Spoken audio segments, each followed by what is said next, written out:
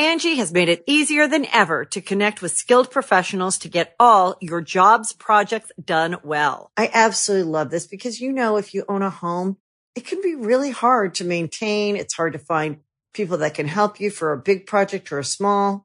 Well, whether it's in everyday maintenance and repairs or making dream projects a reality, it can be hard just to know where to start. But now all you need to do is Angie that and find a skilled local pro who will deliver the quality and expertise you need. Angie has over 20 years of home service experience, and they've combined it with new tools to simplify the whole process. Bring them your project online or with the Angie app, answer a few questions, and Angie can handle the rest from start to finish.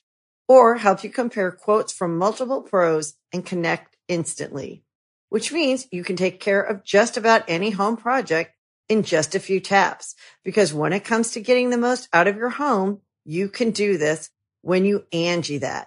Download the free Angie mobile app today or visit Angie.com. That's ANGI.com. Big thanks to eBay for sponsoring this episode of Past Gas. Passion, drive, patience. The formula for winning championships is also what keeps your ride alive.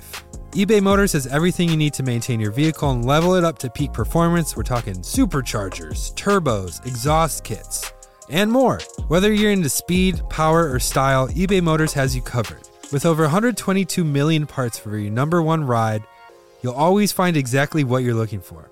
And with eBay Guaranteed Fit, your part is guaranteed to fit your ride every time or your money back. Because with eBay Motors, you're burning rubber, not cash. With all the parts you need for the prices you want, it's easy to make your car the MVP and bring home huge wins. Keep your ride alive at ebaymotors.com. Eligible items only, exclusions apply.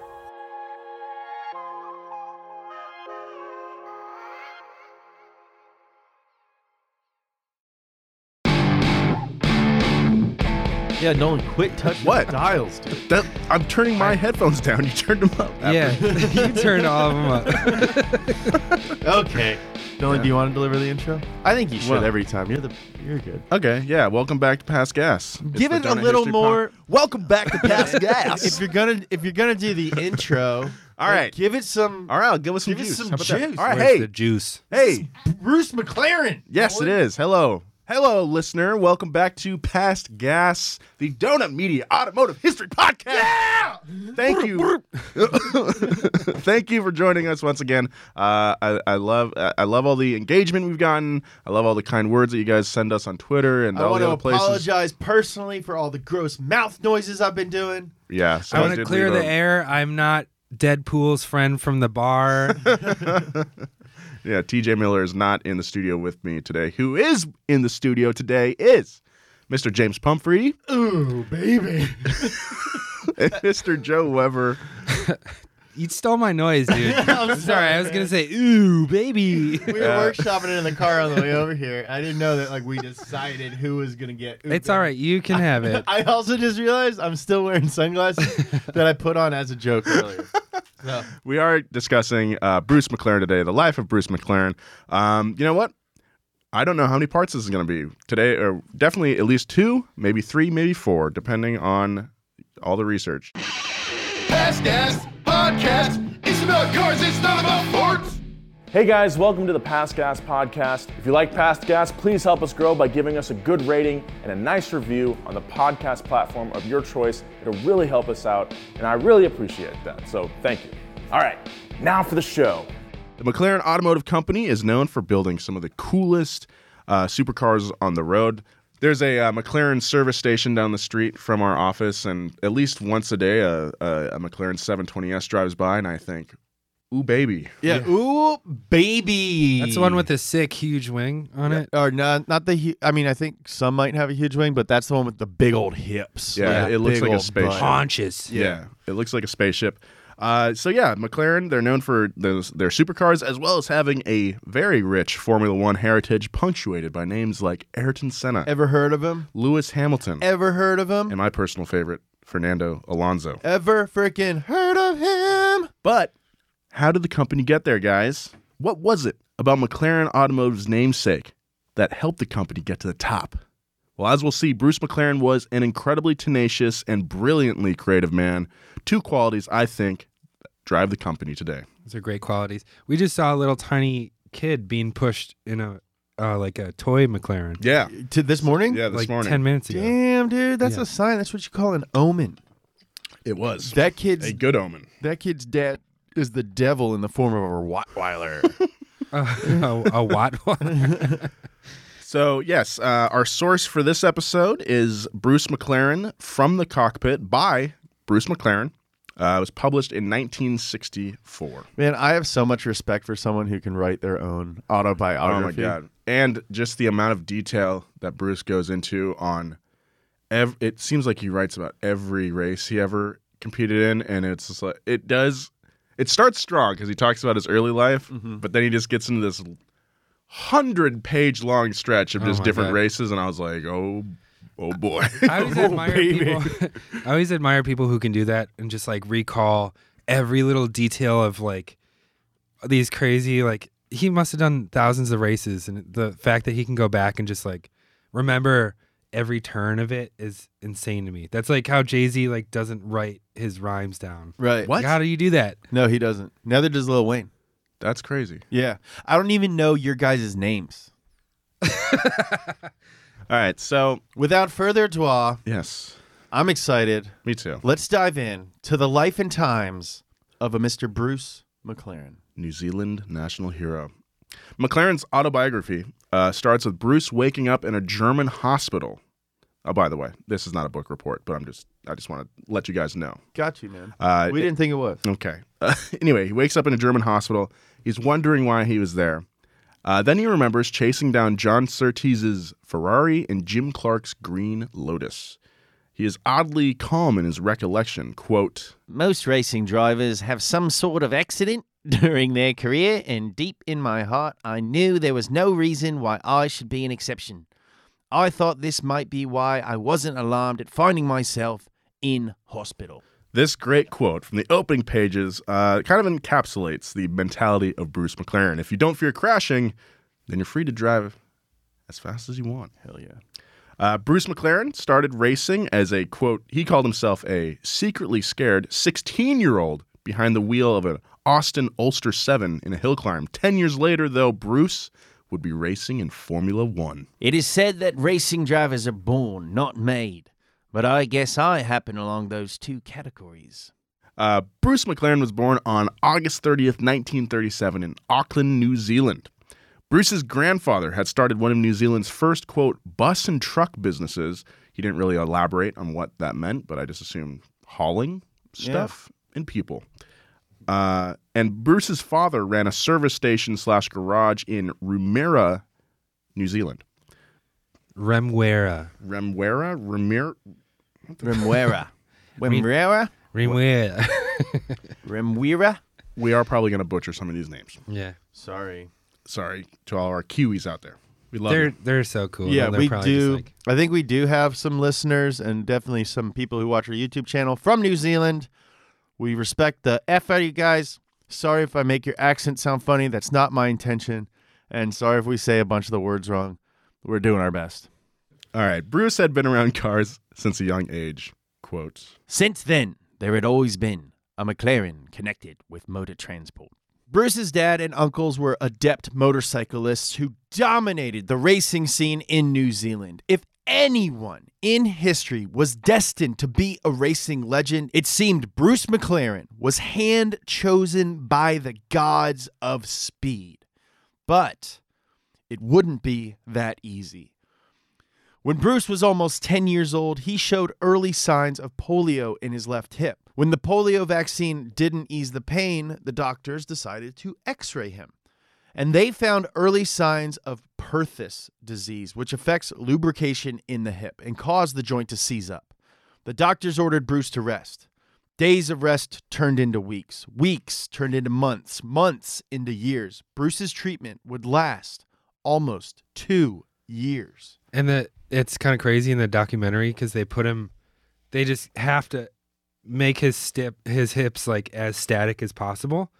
So they put him in this like gurney kind of thing and strap his legs down so his hips can't move at all.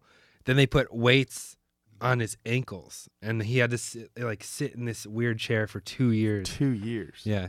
Bruce and 4 other boys were confined in similar setups and were given wheelchairs to get around. So they took that setup that Bruce was in, but then they made it mobile. It wasn't really like a wheelchair. It's just like you're just like in this weird. It was like a gurney Thing. Yeah. So when you have 5 boys in these weird wheelchair setups, it's inevitable that they decide to race them. I mean, yeah, that's what you do. Just push us towards the edge of the hill, and we'll figure it out. Bruce and his friends staged an after-dark wheelchair bed race around the hospital. One day, they chained their beds together and rode down some ramps in front of the facility. Hell yeah. Love these guys. After gaining some speed on the ramps, the train of chairs went down the hospital's driveway where a right-hand turn was waiting for them. Since 10-year-old boys don't understand the nuances of wheelchair bed thing handling, the boy train collided with the curb and collided with the curb and caused a, quote, colossal pileup of wheelchairs. Bruce's traction frame broke free from the mobile setup and sent him flying into a flower bed. This is already a movie. I can see for sure. like Timothy Chalamet. Bruce was in the hospital for 2 years before he was allowed to stand on his own. 2 years. 2 years, dude, In that sitting in a bed. Free from his standing wheelchair. However, when he stood up, he found out that one leg was shorter than the other. One of the hanging weights hadn't been set correctly, and Bruce would walk with a slight limp for the rest of his life. Dude, I'd be so pissed. Yeah, it sucks. You'd think they would check in on it after a week and be like, "Oh, are all our weights set up right?" Yeah, they had 2 years. Yeah. We'll be right back with more of this story, but first, a word from our sponsors. Angie's List is now Angie, and we've heard a lot of theories about why. I thought it was an eco move. Fewer words, less paper. No, it was so you could say it faster. No, it's to be more iconic. Must be a tech thing. But those aren't quite right. It's because now you can compare upfront prices, book a service instantly, and even get your project handled from start to finish. Sounds easy. It is, and it makes us so much more than just a list. Get started at Angie.com. That's ANGI, or download the app today. Big thanks to eBay for sponsoring this episode of Past Gas. Passion, drive, patience. The formula for winning championships is also what keeps your ride alive. eBay Motors has everything you need to maintain your vehicle and level it up to peak performance. We're talking superchargers, turbos, exhaust kits, and more. Whether you're into speed, power, or style, eBay Motors has you covered. With over 122 million parts for your number one ride, you'll always find exactly what you're looking for.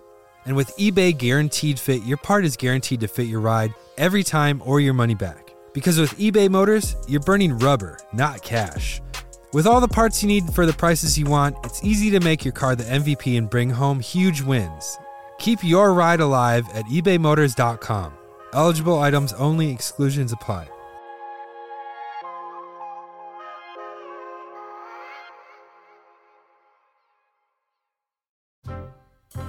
In 1949, Bruce left the hospital at 12 years old, and despite the limp and lost time spent in the hospital, one major positive was that he had a lot of time to study. As he explains it, his confinement meant he wasn't distracted by other things active 12-year-olds might have been distracted by, things like sports. As a result, Bruce was an excellent student, spending much of his time reading.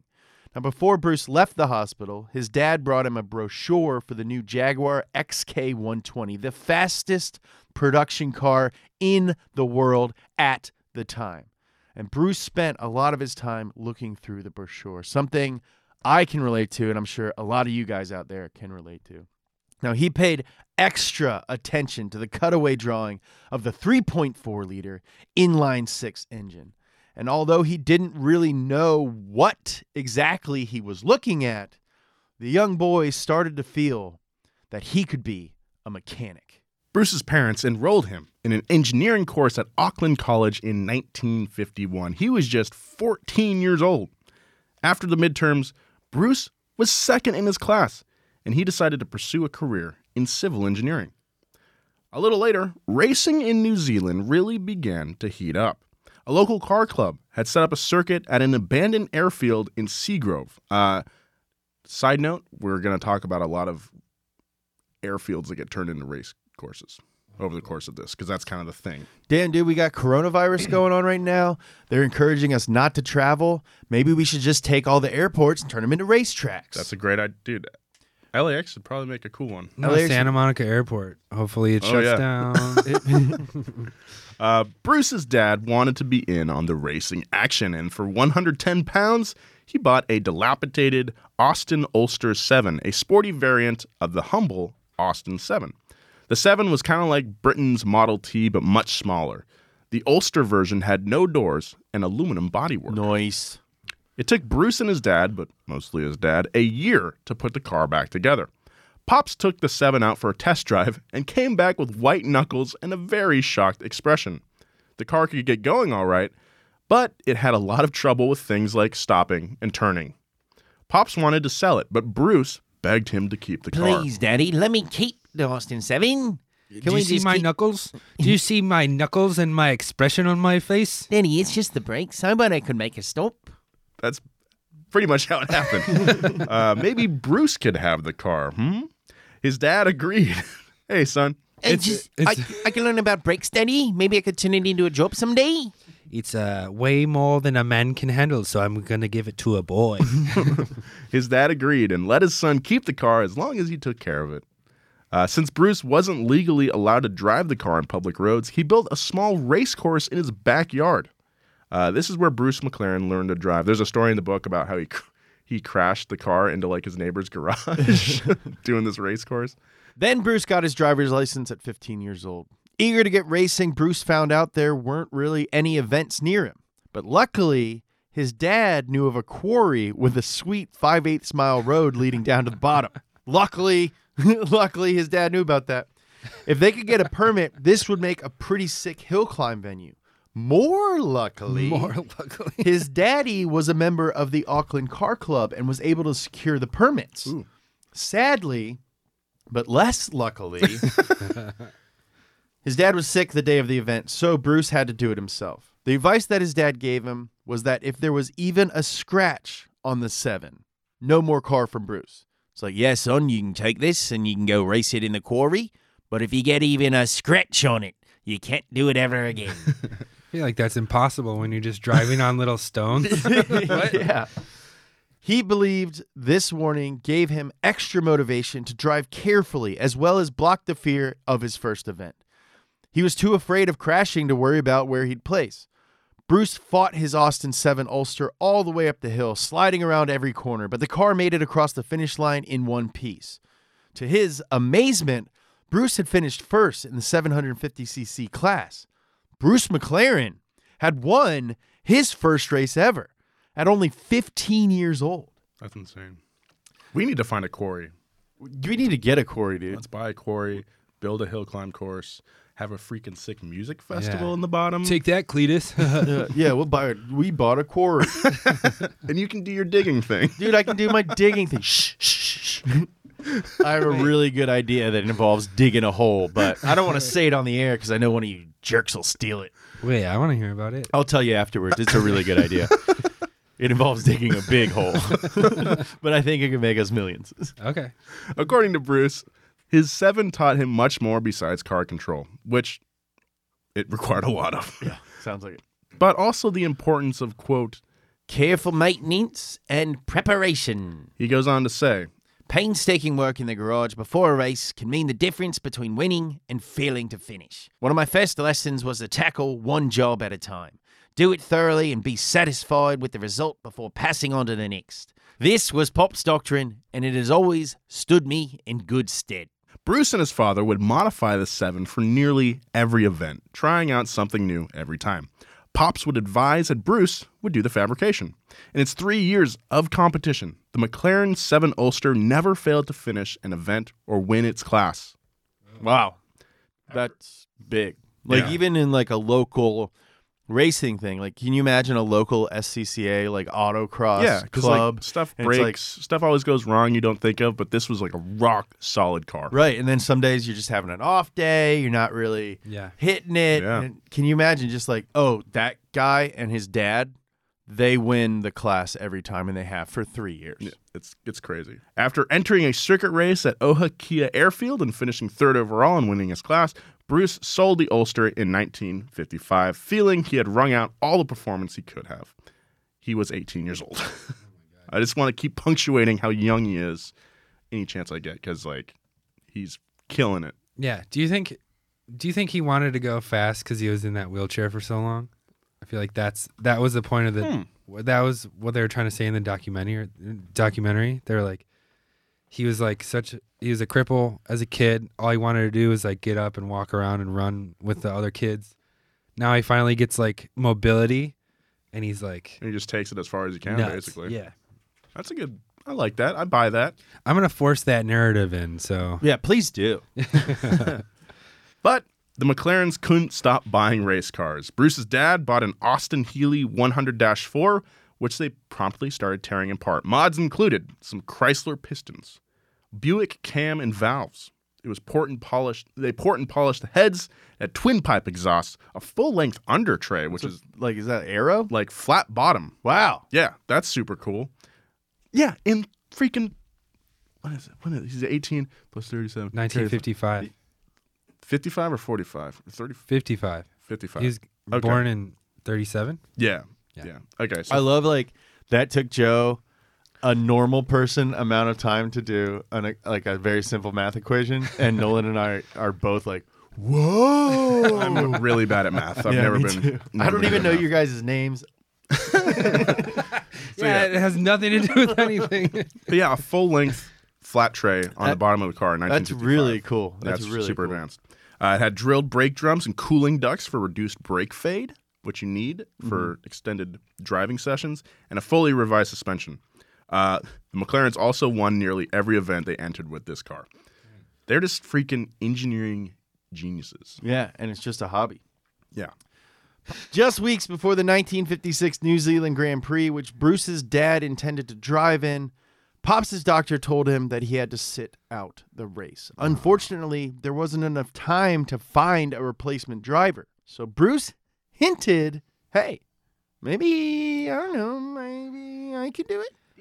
Pop. Hey, Pop, maybe, I was thinking maybe since you can't drive, doctor says, no, I think we should listen to the doc. You know, he's got, degrees, went to college for a long time for it. Hey, Pop, look at this. Look at this. Really care about your health and everything. I was thinking maybe I could drive maybe the car. Look at me toes. His dad was hesitant because Bruce would be going up against guys like Jack Brabham and the Sterling Moss. Jack Brabham was one of Australia's best-known drivers. He got his start on the dirt ovals of midget car racing, where he learned to perfect the on-power oversteer, or drift, as we know it. He would take this style with him to Europe, where he would regularly drive with, quote, full lock and lots of throttle. I This guy is my kind of dude. No, Jack Brabham, as we'll see in the story, awesome dude. Tight. Kind of takes young Bruce under his wing. Dude, spoiler alert. And young Bruce would go head-to-head with this guy. Bruce and the Healey were entered in a sports car race that ran before the Formula cars. Race. Welcome back to Bruce and the Healey. Bruce and the Healey. Hey! So Bruce in the book mentions that the race organizers had they discovered the previous year that having two classes at the same time on the same track was kind of a bad idea, because you'd have like these local sports car drivers that were like pretty good. Guys like Bruce, with like modded cars, but then you just have like Formula cars also just flying by. Yeah. It's like, that would be like driving the Z's. Yeah. The high-low cars. Yeah, against. Because those are pretty good cars, pretty fast. Like the best we can do, I think I'd say. You'd agree. Totally. With Lewis Hamilton and like Daniel Ricciardo just passing us on each side. Like, I wouldn't mind it. I think we should do that. That'd be fun. Yeah, let's just call up Mercedes. All right, Stranger Things have happened. Yeah. We'll get back to more Past Gas, but right now, a word from our sponsors. The Angie's List you know and trust is now Angie, and we're so much more than just a list. We still connect you with top local pros and show you ratings and reviews, but now we also let you compare upfront prices on hundreds of projects and book a service instantly. We can even handle the rest of your project from start to finish. So remember, Angie's List is now Angie, and we're here to get your job done right. Get started at Angie.com. That's ANGI, or download the app today. Angie has made it easier than ever to connect with skilled professionals to get all your jobs projects done well. I absolutely love this because, you know, if you own a home, it can be really hard to maintain. It's hard to find people that can help you for a big project or a small.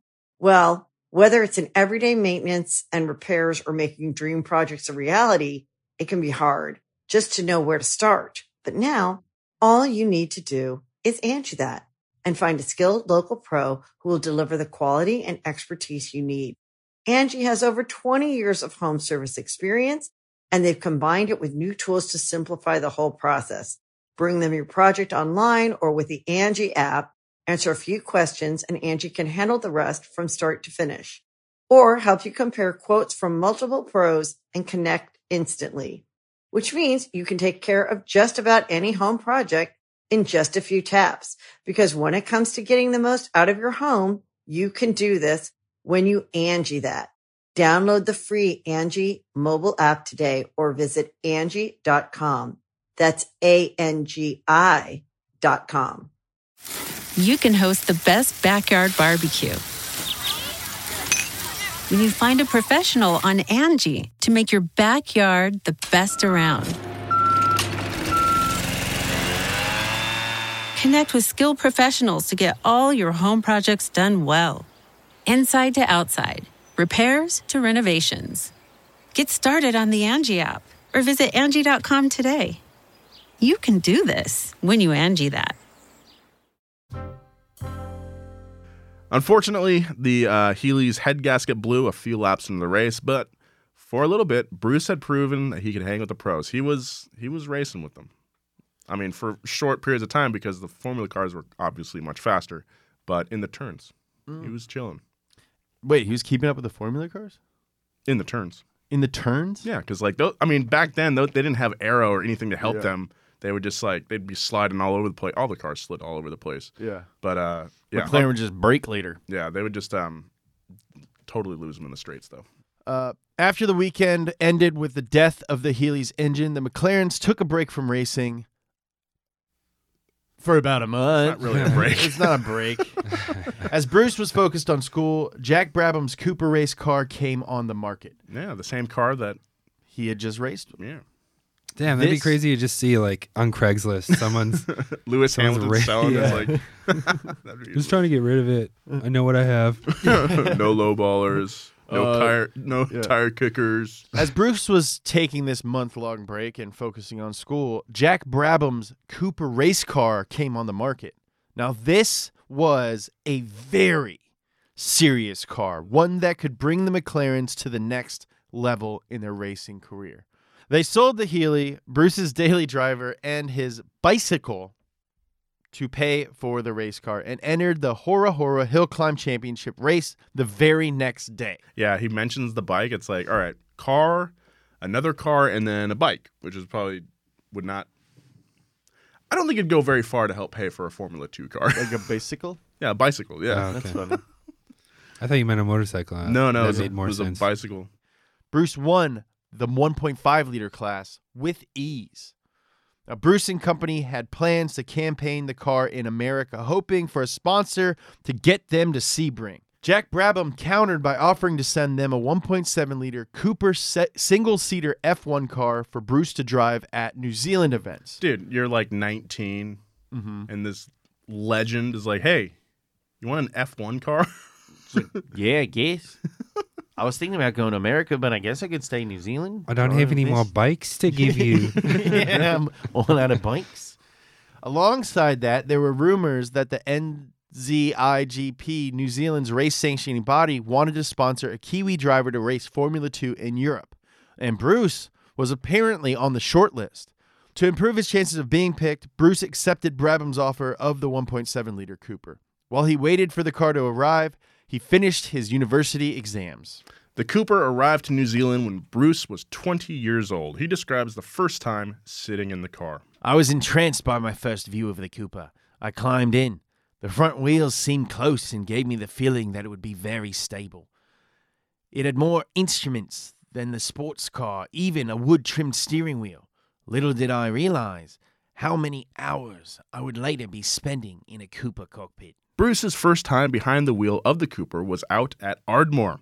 He drove the 1.7-liter, while Jack Brabham drove a 1.96 liter Formula One car that had also been shipped over.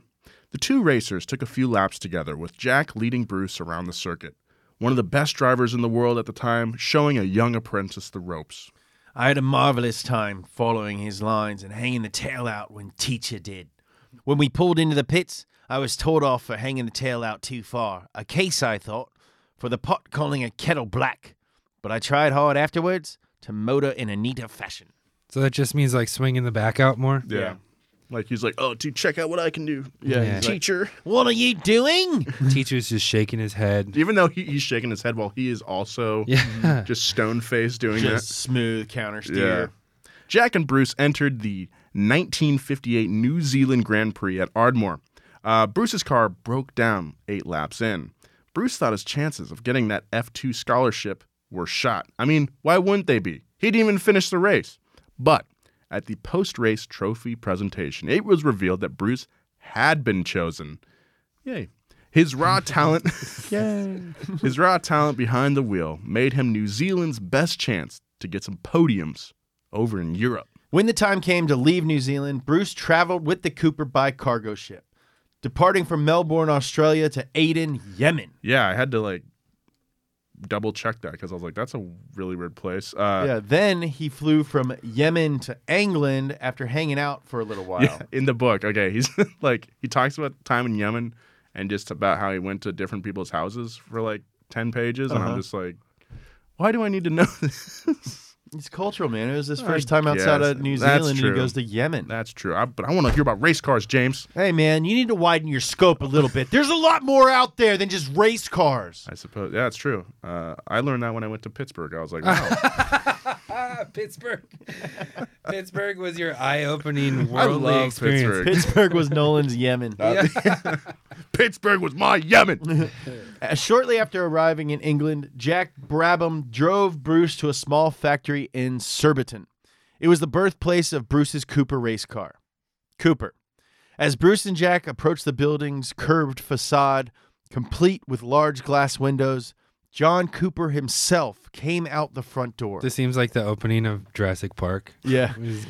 He was wearing brown overalls, his jet black hair slicked back, and a pipe hung out of his mouth. Pleased to meet you, boy. Come in and have a look around. Nah, he's probably like, pleased to meet you, boy. Come in and have a look around. John Cooper was a titan. His Formula One cars had won 16 races and won back-to-back championships in 1959 and 1960. John would later lend his knowledge to the British Motor Corporation and help develop a revolutionary front-wheel drive town car for the masses. Yeah. They would call it, James. The Mini Cooper. That's right. FWD for life, baby.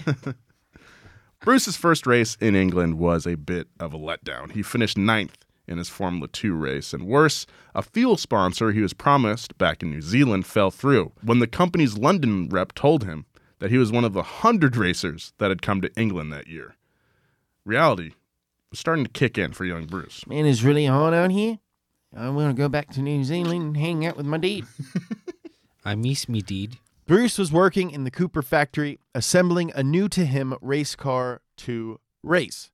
Once the new car was done, Bruce had a string of great outings at Britain's premier racetrack, Silverstone. The track began its life in 1943. It was an air base for launching fighter planes and bombers during Dub Dub 2. How it became a racetrack is something of an urban legend. In 1946, a local named Maurice Gogahan wanted to test out the top speed of his new car. The B roads around the town weren't long or straight enough. But then he remembered the airfield and its super long runways. Maurice went to Silverstone and found that he could drive right onto the base and did some laps down the runway and return road. He told his buddies about it. And in 47, 12 racers staged an illegal race at the airfield. Maurice ended up hitting a sheep during the event. So Matt. So that race is now known as the Mutton Grand Prix. That's a good story. That's a great story, dude. It's amazing. And that's just, the kind of stuff you can come to expect from Donut Media and Past Gas. That's right. Bruce found his footing in the new car. So he had he was at the Cooper factory. He was basically a team driver, but they're like, hey, if you want to race for us, you kind of have to build your own car. It was a different time back then. Yeah. I mean, so many guys from the 60s, like Ken Miles built cars, all these dudes, because who better to build the car? They didn't have all kinds of computers. Yeah. And there weren't, nowadays you have a whole team of guys all over the world watching exactly what an F1 driver's car is doing, listening to his heartbeat, his pulse, which is the same as his heartbeat, but I'm sure they have their blood pressure going and all their vitals and stuff. But back then, they didn't have any of that stuff. So the computer was the guy who drove it being like, hey, I think the rear is kind of weird. And they're like, how weird? And then he's like, oh, you know what? It's just probably easier if I fix it. Yeah. So he was in the Cooper factory and just going upstairs to find old parts and just putting that whole car together. But at the end, he had a legit race car. There's a funny part, or something I noticed in the documentary was nowadays you'd have someone squirting water in your mouth from a Gatorade bottle or something. There's all these shots of him getting into the pits, and then they just give him a beer, drinking a beer real quick, and then he gets out there.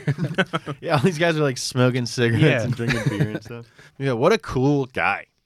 Just people say it all the time, they don't make them like they used to. And I really think it's impossible to make them like they used to. Yeah, the world doesn't exist for guys like that anymore. I guess I honestly think the closest thing to racing in this era, the 60s now, is Formula Drift.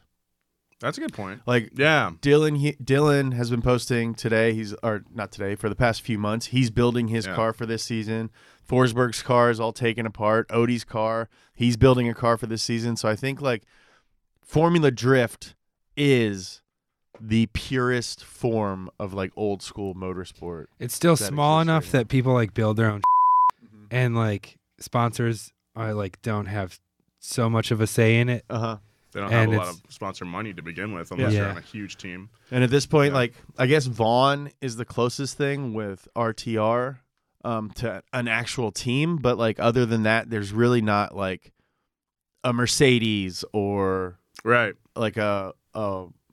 no team dominating. There's no team. Race. There's not teams that exist. There's no Williams in FD. It's still drifting still is very grassroots, even to its core. There's not a grassroots Formula One anymore. No. You couldn't go to Mercedes and be like, hey, can I build a car from your factory? Yeah, can I work in your thing? You couldn't do that. Work my way up to being a driver. Drifting is, that's what Dylan has done basically.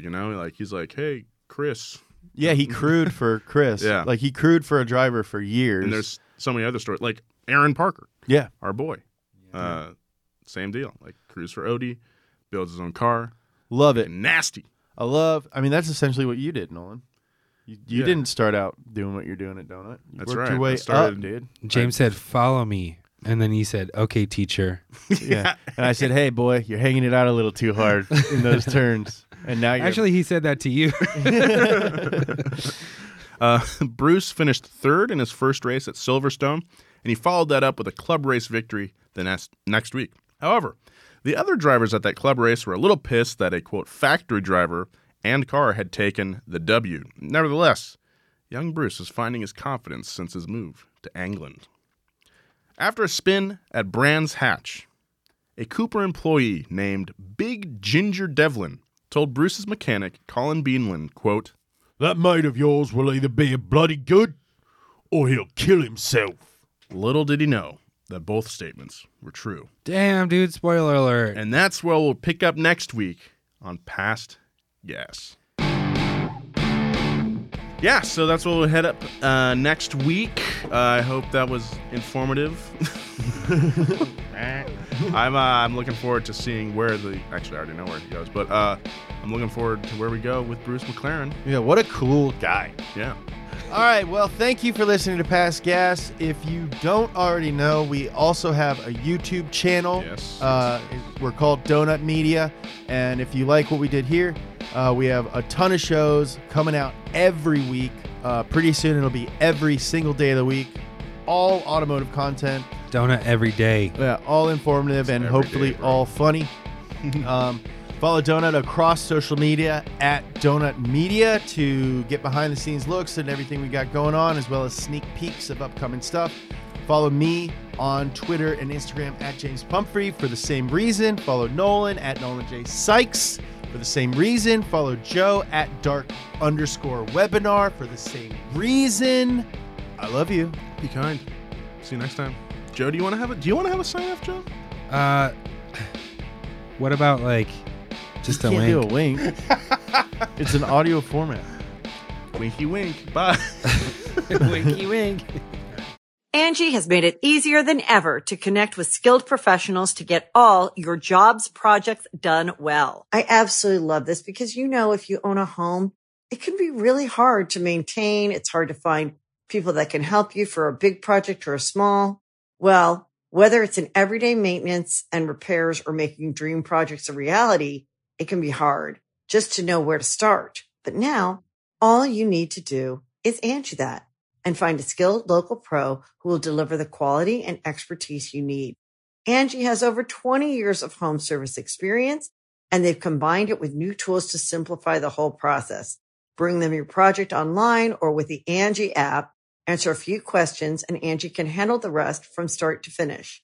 Or help you compare quotes from multiple pros and connect instantly, which means you can take care of just about any home project in just a few taps. Because when it comes to getting the most out of your home, you can do this when you Angie that.